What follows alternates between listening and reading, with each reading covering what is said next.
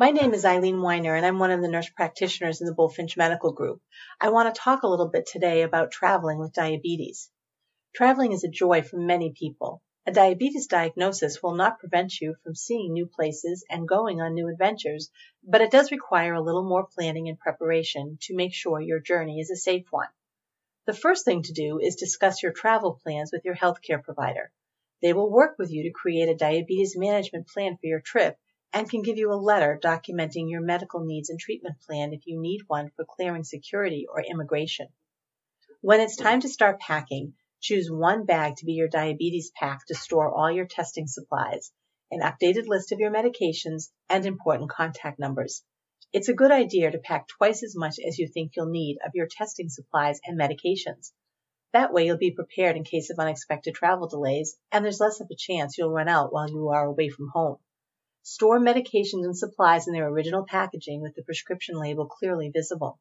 If you are traveling by plane, do not send any of your medications or testing supplies through checked luggage.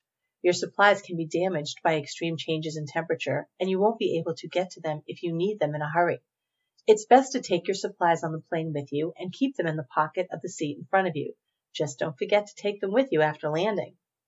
If you will be traveling by car, never store your diabetes pack in the glove compartment or the trunk. If you use insulin, it does not need to be refrigerated, but there are special cooling packs you can use to keep insulin cool. Do not use cooler freezer packs as this can damage your insulin.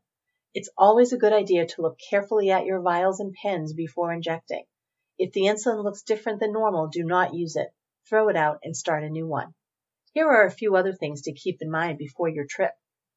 If you will be crossing time zones, the timing of your insulin and medications may need to be adjusted. Your healthcare provider can help you develop a plan for keeping your medication needs. Keep snacks with you at all times in case mealtime is delayed. Wear a medical ID and take good care of your feet. Pack comfortable, well-fitting shoes and socks and check for cuts and blisters every night, especially if you have done a lot of walking during the day. I wish you joy in all of your travels this season.